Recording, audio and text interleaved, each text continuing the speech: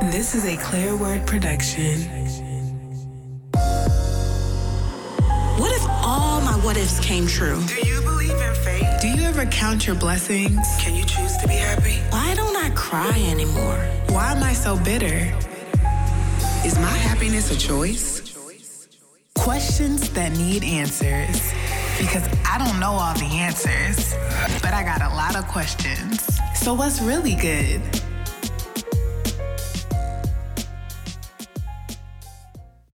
Hello, everybody. I'm not even gonna apologize for being away because my absence is always for a reason, I'm starting to realize. Because I'm actually living my life and it feels really, really good to actually be walking in my purpose and really living my life and being obedient. I really vow to never get on a podcast and just say something for no reason. Like, I always want my podcast to be something that was inspired by the Holy Spirit. I don't ever want it to just come from me.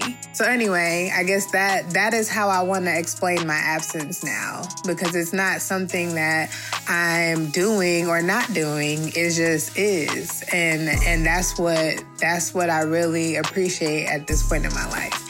So today's episode is, why is comparison the thief of joy? So I don't know if you've ever heard that saying, comparison is the thief of joy, but today I had another epiphany. So my husband and I were talking, and we were talking about a situation where a family member said to me, oh yeah, soon, maybe hopefully one day, you'll be able to get a better house. And, I didn't receive that because I just was very confused by the statement, because we actually have a pretty nice house. Like, if anyone has been to our house, it's not a bad house. Like, I'm actually, I'm grateful for the house. So the comment confused me more than anything. But today I realized that is how people can steal your joy. Because in saying that I could get a better house, what are you comparing that to? What is better? If you want to say something is better or worse, that's a comparison.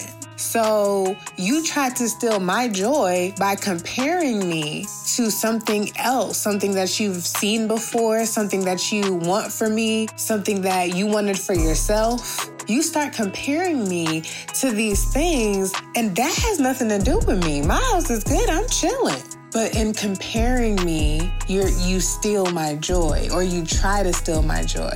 So that is why it's so important to really understand that we have to acknowledge and be grateful for our blessings. Because if I wasn't grateful for what God has given me in this house, the physical house, the husband in the house, the 2 children in the house, if I were not grateful for these things that could be considered, stressful sometimes to others, these are blessings. And if I compared myself to other people, I may not see them as such, and I would be unhappy. And really, that's a covetous spirit. Wow. You don't want to have come here, because I don't know if they can hear.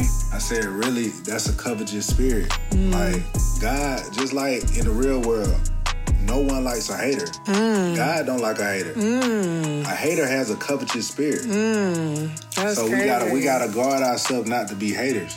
You know what I'm saying? And not have that covetous spirit. God he don't like covetous people. So what does that mean? Put that in modern day. Everyone knows a hater. A hater is someone that comes in and they want to rain on your parade. They won't let you enjoy it. They don't want to let you enjoy your blessing. They want to discount everything that you are doing. You know what I'm saying? Because they hate it. Don't have that spirit, man. That's a covetous spirit. Yeah. And also on both sides, like I was saying, if the person who, if a hater is trying to hate on you, but you are so, sure and confident about what you have going on, you're not going to receive it. It won't affect you. You know what I mean? So on both sides, you have to get to a place where no one can say anything to you about anything that you got going on, because you so tight with God, you okay, that's fine. Like, no one can instill worry in you because you know what it's going to be because of who is leading you. When you know God is in control, you really don't worry. Not as much. It'll set in, but then you can, like, have those conversations with yourself, and then it goes away because you're like, I'm straight. Like, you go through, like, a whole little thing, and then at the end, you're like, oh, yeah, I'm good. I'm straight. I'm tripping. Sometimes it takes longer than other times, but that's the place that you want to get to. I'm trying to get to a place where it doesn't even set in. I don't even want it to set in to have to, like, consider it, because I should always know that God got it. I should never have to remind myself of that. So anyways, I'm not going to keep you, but basically, do not be the thief that tries to steal the joy of others. And on the other hand, for yourself, do not let your joy get stolen. Don't let anybody take your joy away. I know that sounds really cliche, but that's real. Like, you have control over that. But see, if you kind of believe it too, that's why it hurts. So you have to know for yourself that you're good, that God got it.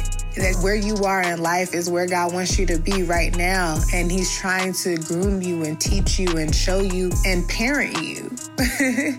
So what do you need to learn in your current situation so that you can get to know God better, get to know yourself better, and move on? Because that's all it's about. So don't forget to follow me on Instagram at QTNA1 or email me at askqtna@gmail.com if you have anything that you want to kind of talk about, or if you have any questions that need answers for you. And yeah, that's it. Don't let nobody steal your joy, and get to know God a little bit more.